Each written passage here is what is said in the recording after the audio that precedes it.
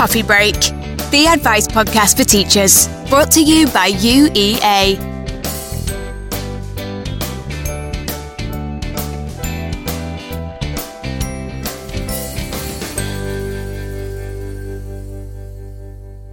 Welcome to Coffee Break, the higher education advice podcast from UEA. So this month we have got a special episode all about medicine, so it's slightly longer than the usual 20 minutes, but that's just because it's all really relevant and we didn't want to cut anything out.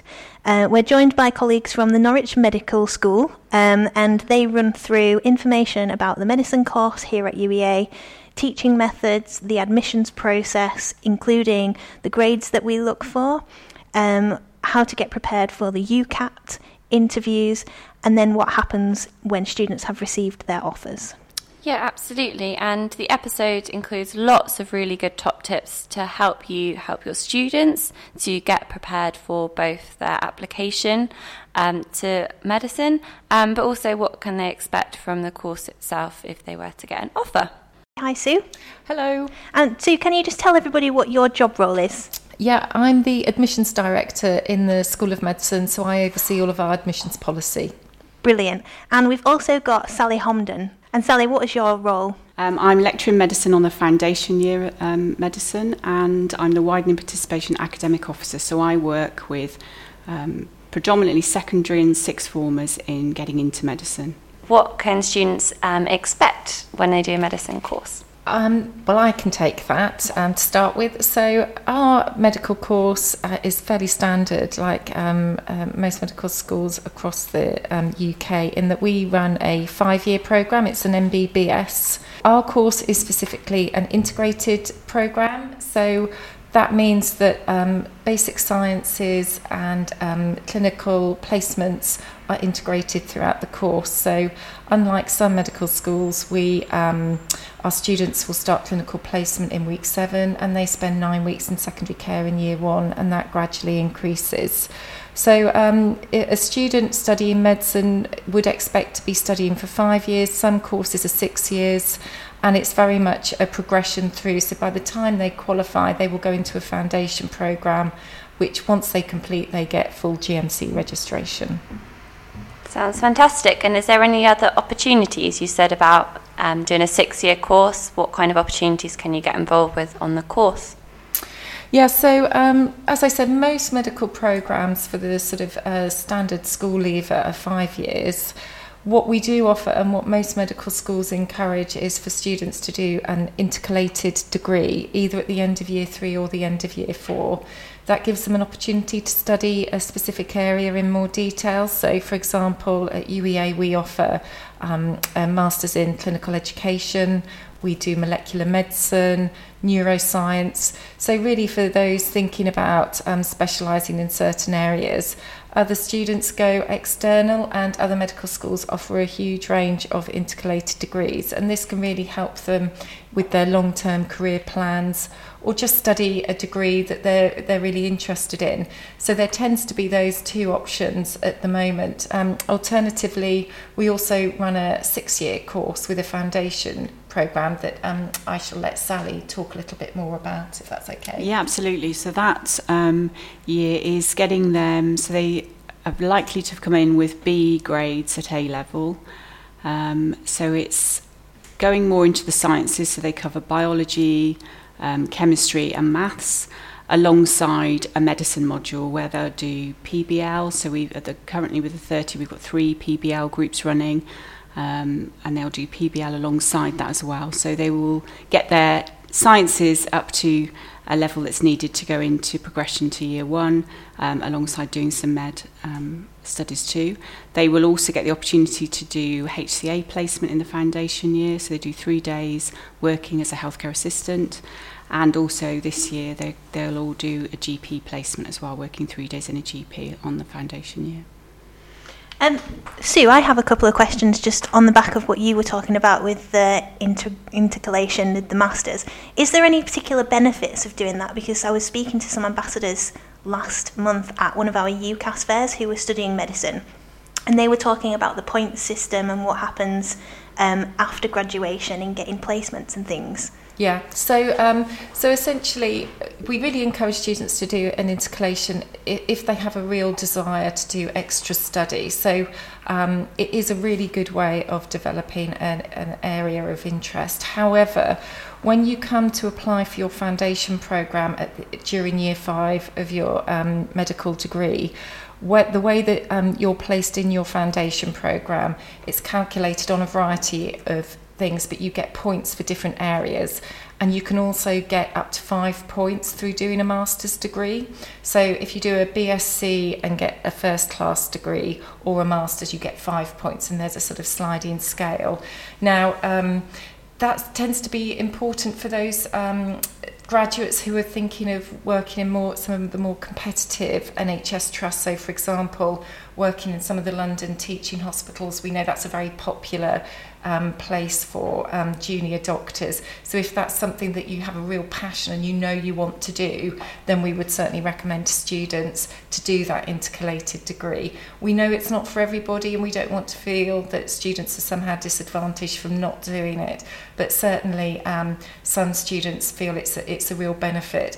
And also then when you look at your postgraduate training, so if you want to become, say, a surgeon or work in a certain speciality, again, you can get an extra few points when you're allocated your training programme if you have an intercalated degree. Mm-hmm. So it does provide lots of different benefits, as well as the knowledge and expertise that you gain through that study. So absolutely, students are very aware of it, and we very much support students throughout that process of applying for the financial arrangements, whether they want to go externally or stay with us at UEA. We have lots of systems in place to support that process. Yeah, it sounds fantastic. That's wonderful. Great, thank you. So you talked a little bit about GP placements. Can you explain a bit more about that, how students are placed and where they're likely to do their work experience at university? Yeah, so as you would imagine, clinical placements are key to our students' success, and that's something that is quite unique to our course. So all of our students will do GP placements from week 1, and students will typically spend 1 day a week with our GP colleagues, and that very much brings together the learning that they cover throughout the week. So for example, if they're doing a subject around rheumatoid arthritis, then the GP will bring in patients that have that particular condition, and students have an opportunity to go through their medical records, take a medical history, examine them. So it really pulls together all of the theory and the learning around the clinical context. Alongside that, students then go into secondary care placements, and as I said, our course students do go into secondary care in year 1, and they will spend 9 weeks in secondary care. All of these placements are arranged by ourselves, so we have our clinical partners across the region within Norwich, Great Yarmouth, Kings Lynn and Ipswich, and students will rotate around these clinical areas. So it's very much that we organise them. Students do have an opportunity to do an elective at the end of year 4, and students can go abroad for that. Some stay within the UK, but it's a real opportunity to go and experience a completely different healthcare setting. And then again at the end of year 5, students have an opportunity to go across the UK and do their sort of final placement, as it were, in any trust that they wish to, or they can stay locally. Yeah, thanks for that, Sue. So it sounds like a really practical course right from the beginning, which is amazing. So students are doing placements right from the first week, you said, which is fantastic. And that is why students can't transfer onto our medicine course from the 3rd year or from the 2nd year. Sometimes me and Megan get asked when we're out in schools if students can do biomedicine and then move on to our medicine course, which we don't allow, and that's because they start placements right from the 1st year, so they would miss a lot. Is that right? Yeah. Absolutely. Great. So alongside their placements, what are they doing in terms of the learning and the teaching on our course? Yeah, so we are a problem-based learning course, and as I mentioned, we start GP placements for week 1. So a typical campus week, students will spend 1 day a week in the GP placement, and they will spend half a day doing problem-based learning. But what's really central to all of the campus teaching is the small group teaching that we do. So students typically work in groups of 10, and they will do their problem-based learning, their consultation skills, their human dissection, all in this same group, as well as doing larger traditional lectures. And that's really important because there's very much a strong peer support group. Also, they work very closely with tutors, so tutors get to know them very quickly, and it's very easy to see if students aren't attending or maybe they're not keeping up with their work. So it provides sort of a two-way thing, really, both in terms of the students and what they're learning, but also from us, from an academic perspective, making sure everyone's on track. The problem-based learning sessions, as I said, we spend 3 to 4 hours a week on problem-based learning, and what happens is students are given a case to discuss, and it's very much on the theme that they're learning in the week. So if we use the rheumatoid arthritis example, what will happen is students are given a case.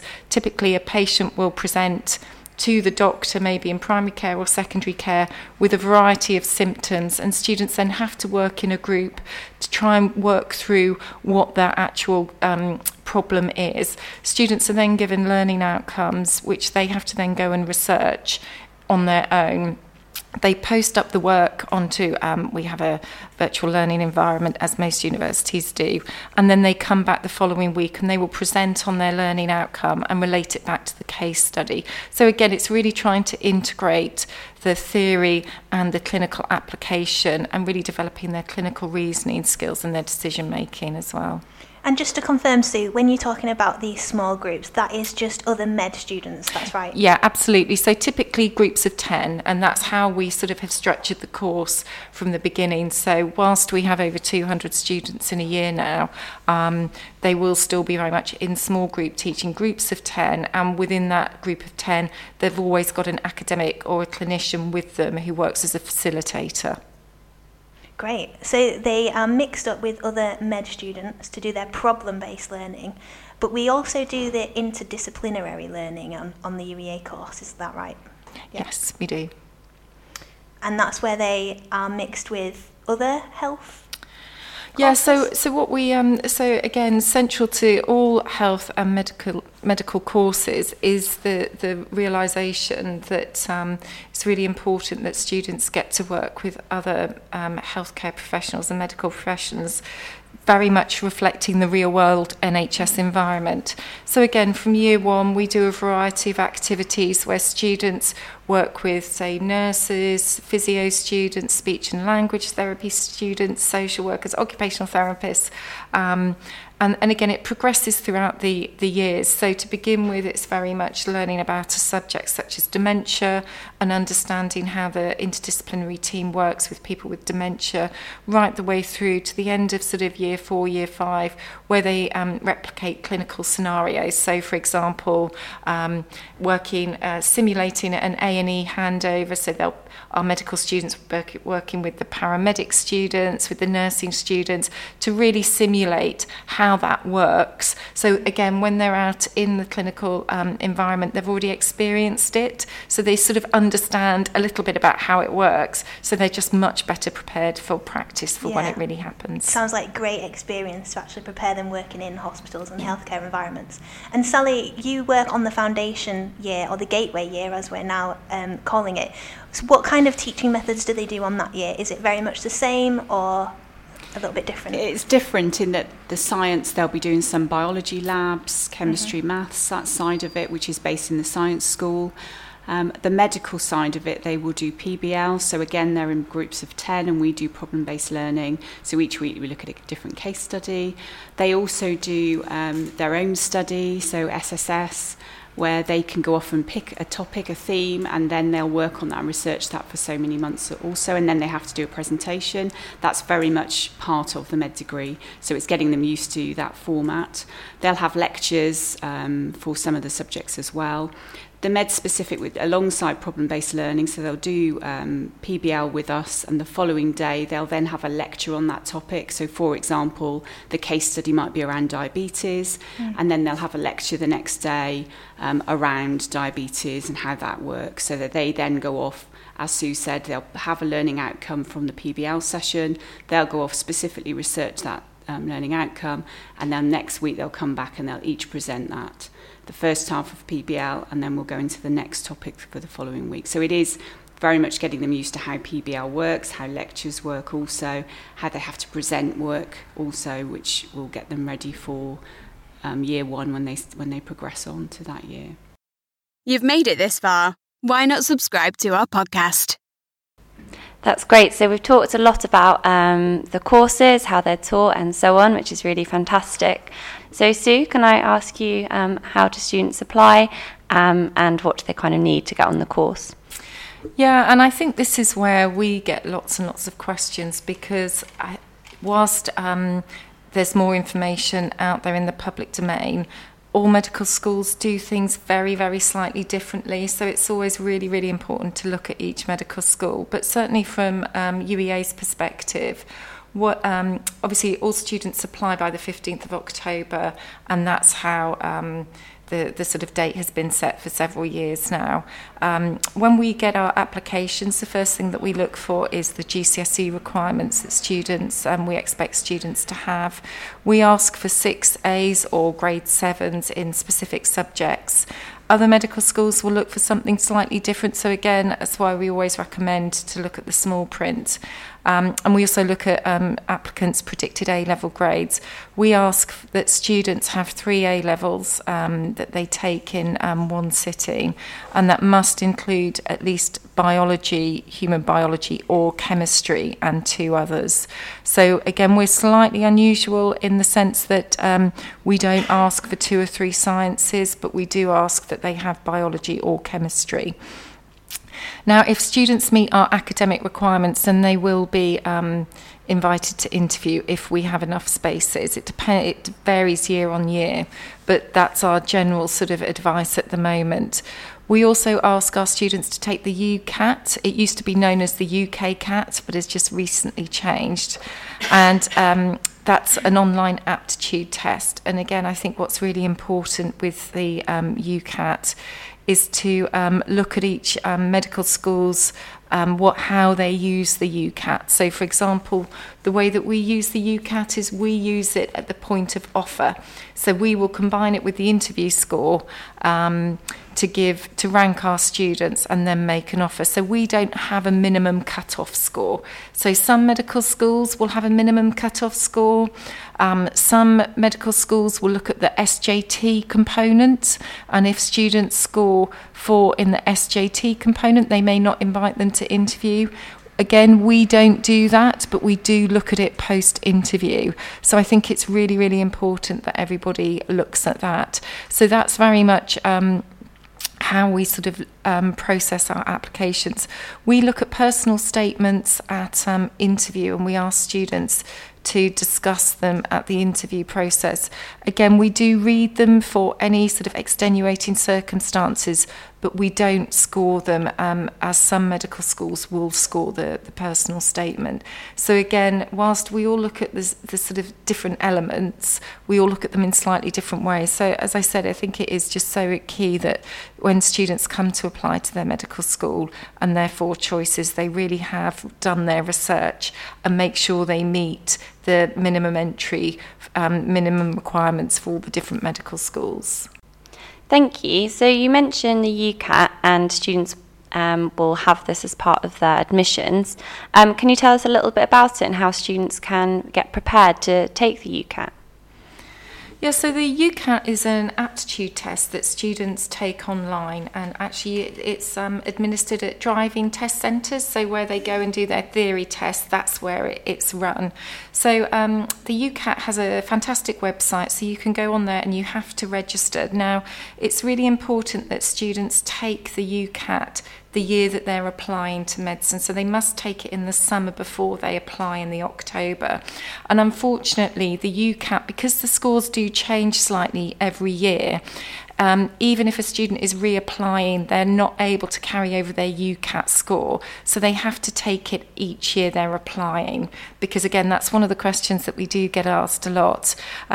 So typically you can start registering for it from the 1st of May. You can book online, and you can book to take your test anywhere between the beginning of July right the way through until the beginning of October. So there's plenty of time for students to prepare and find a date that suits them. And as I said, it's undertaken at your local driving test centre, so it tends to be pretty accessible in that sense. Now, because the UCAT is an aptitude test, you can't revise for it in the sense like the BMAT, which is another admissions test that, say, Cambridge and Oxford often ask for, which is much more a knowledge-based test. The UCAT is an aptitude test, so it's very much about how you think, how you process information. However, saying that, there is definitely a practice element there, because it's timed and you have to get the sort of skill of reading the questions quite quickly and answering them quite quickly. So we always recommend students do spend time practicing the test. Now, on the UCAT website, they've got lots and lots of past papers, lots of opportunities to practice, so you can do that in the comfort of your home. There are lots of courses out there where, you know, you can pay and go on courses to prepare. You don't need to go on a course to prepare for it. There are lots of resources on the UCAT website, and certainly we would recommend that students spend their sort of time doing that, because obviously we appreciate that applying for medicine is quite complex as it is, and we don't want students to feel that they've got additional money to, you know, they have to spend more money than is needed. So the other thing to say about the UCAT, you can also apply for additional time. So if you do have a special needs or a disability where you do need extra time, you can apply for it online. Equally, if you come from a particular background, you can also apply for a bursary so that you get the test paid for. So there's lots of things to look into, so it is well worth researching way before you actually sort of take the test. Great, thank you so much. So you mentioned that the BMAT and UCAT are slightly different. Do universities have preference over one or the other?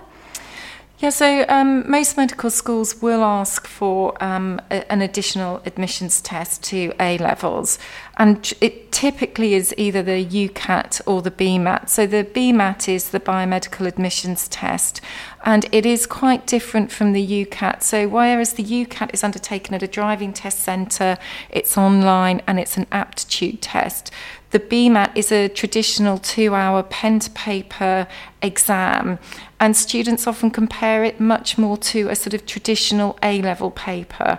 And the reason for that is it's split into 3 sections, but one of the sections very much tests your science knowledge, so your physics, chemistry, biology and maths. So you do have to revise for the BMAT, and it's really important that students understand that. The other difference is with the UCAT, you get your score immediately afterwards, so you will get a printed result of how you've scored.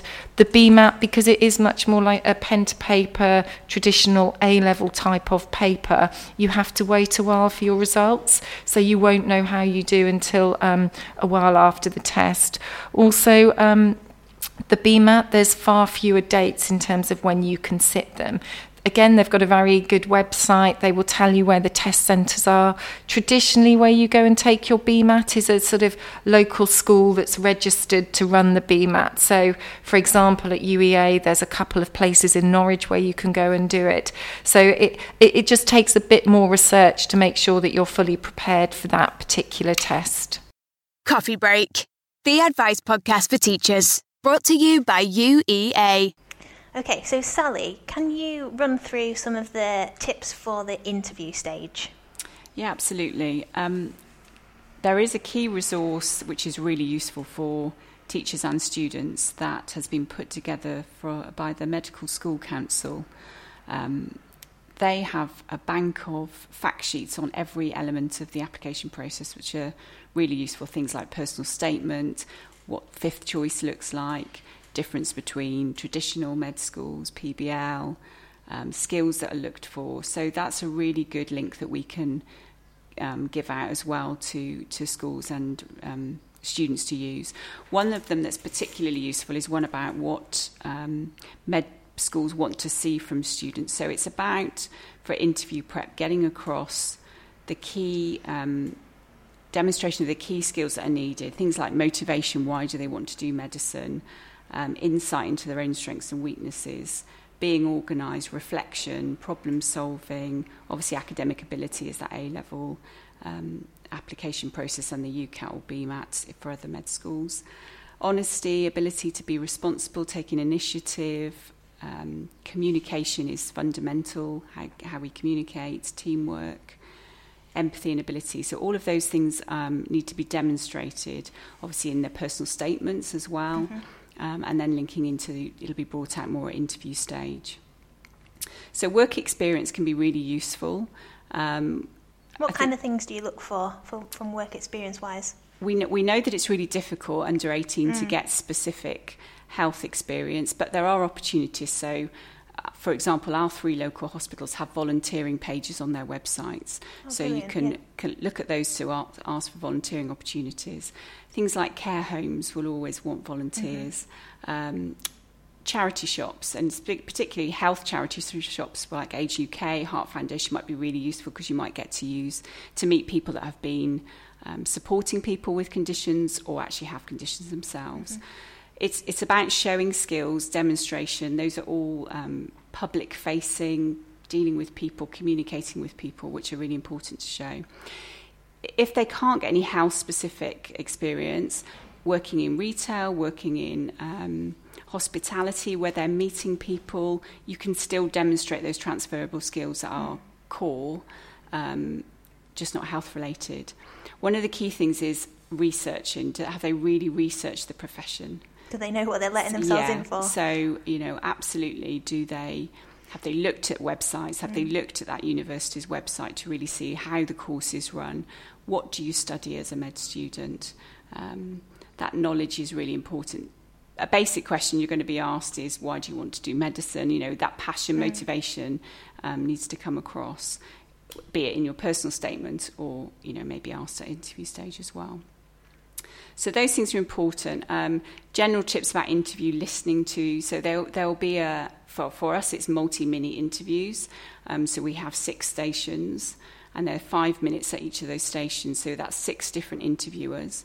So at each station, it's really important that the candidates listen to what's being asked and answer that question effectively. Bringing in some really good examples. So having a bank of good examples before your interview is really important. Really think about all the core skills. Think about the NHS values as well. I always recommend that they list all of those. So list the core skills. Like I said, the Med School Council leaflet on what makes a good doctor is brilliant. And alongside those NHS values, really trying to get across what examples they've got that they can bring out in an interview. It's not to list any of those things, it's to demonstrate I've got those skills in empathy and I showed those in a particular example. It could be something they've done at school. They might be a member of a sports team, a club, it could be a prefect, it could be something from primary, it could be scouts, guides, all of those things. Volunteering, some do St John's Ambulance, for example. So it can be any of those things where they can demonstrate those skills. And I think the multiple mini interviews is quite a good way of doing it, especially because they'll be in a different room with each different interviewer. So if one of them goes slightly wrong or they don't feel like they've answered it in the best way, they've kind of got a clean slate every time they go into the next room, haven't they? Which Absolutely. Is great. Yeah. The thing I stress with interviews is that you're going to be nervous because that's normal that people are nervous. It shows that you care about the process that you're going through. But you're absolutely right. From the first station, you might be more nervous than you are at station 3 or 4, and as you gain in confidence. But that first person only saw that 5 minutes with you. The other thing to expect at interviews is that it might be service users. So what we mean by that is somebody that's a patient or has experienced the NHS. They might be one of the interviewers, and obviously they've got first-hand experience of what they'd like to see in a potential medical student. So really getting across those skills is key. And they get to see the question, don't they, before they go into each room? Yeah, they get a minute and a half to prepare. So they'll be sat outside the station and they will get a minute and a half to read through what's relevant for that station before they go in. That's great. So they get to kind of formulate their answer a little bit before they even start. Absolutely. That's really good. Yeah, so it is a nice way of interviewing. Great. So we've run through a lot of the application process. So students do their UK CAT in the summer before they apply. Then by the October 15th deadline, they apply for the 4 med schools. Then they get invited back to an interview. What happens after that? Yeah, so certainly the strategy that we have at UEA is that we interview all of our candidates before we make offers. So we make that very clear at the beginning, because often, you know, if we're interviewing students at the beginning of December, but we know we won't be making offers until the end of February, we want to say to students and to candidates, don't panic if you haven't heard. That doesn't mean you haven't been successful. It just means that we're still interviewing, because, as I said, we have over 200 places, so that's a lot of interviews that we have to go through. So we interview all of our candidates. We then rank based on a combination of their UK CAT, or their UCAT, and their interview score. And then depending on various factors, we will then make offers to the top, say, 500. They will then receive an offer. If they receive an offer, we will then invite them to what we call a post-offer visit day, typically the second to last weekend in March. And that's a big day, a Saturday, and students will have an opportunity to do PBL, they do clinical skills, they have tours of the campus, the accommodation, they get to meet academic staff, they get to meet other offer holders. So that's really part of their sort of deciding whether they're going to come to UEA and make that final commitment. So we do that. All students have to make their decision by the 1st of May in terms of who they put as their firm choice and who is their insurance. Then, obviously, what happens come August time, the universities, we get the A-level results about the Friday before they're released to the A-level students. So we will then, we have all of the A-level results, and then we will allocate places based on A-level results. And then, obviously, on the Thursday when students get their results, they will then find out whether they've been successful or not. We do also ask students to undertake a DBS and an occupational health clearance as well. That's a core part of our offer, and all medical schools are exactly the same, because obviously students are going on to clinical placement, working with, in a healthcare setting, working with vulnerable people. So we need to make sure that we comply with NHS trust and policy as well. So as long as all of that is done, then students will come and join us. Sounds great. I love the idea of the post-offer day. That sounds like a fantastic opportunity to come back and really kind of get some hands-on experience, like trying the PBL and clinical stuff, and then seeing the campus and getting a feel for what it would be like to study here, and then hopefully they would choose to come. That's great. Right, so we've gone through all of the different kind of admissions processes and talked about the courses. I'd like to just finish off the episode, if you could. What are the main 3 benefits of studying medicine at UEA?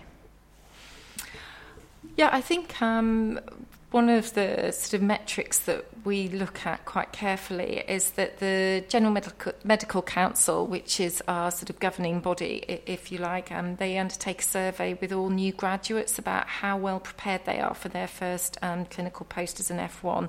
And we know that's a really important time for doctors as they make that transition into the work environment. And consistently over the past 3 years, we've been ranked number 1 out of all of the medical schools. So our graduates are the best prepared. And I think that really comes back to the fact that we start our clinical placements so early, you know, and it is integrated throughout the whole course. Some students say it's quite frightening, but it really pushes them, and we increase that exposure throughout the 5 years. So by the time the students are in the 5th year, their clinical placements are pretty much working, shadowing an F1 and really getting prepared for their first post. So that's really, really essential for us. And I think the other thing that, again, we're really proud of and comes through is the fact that we do small group teaching again from day 1. So whilst we are quite a big medical school now, students are not lost. They get to know their PBL tutor, their GP tutor.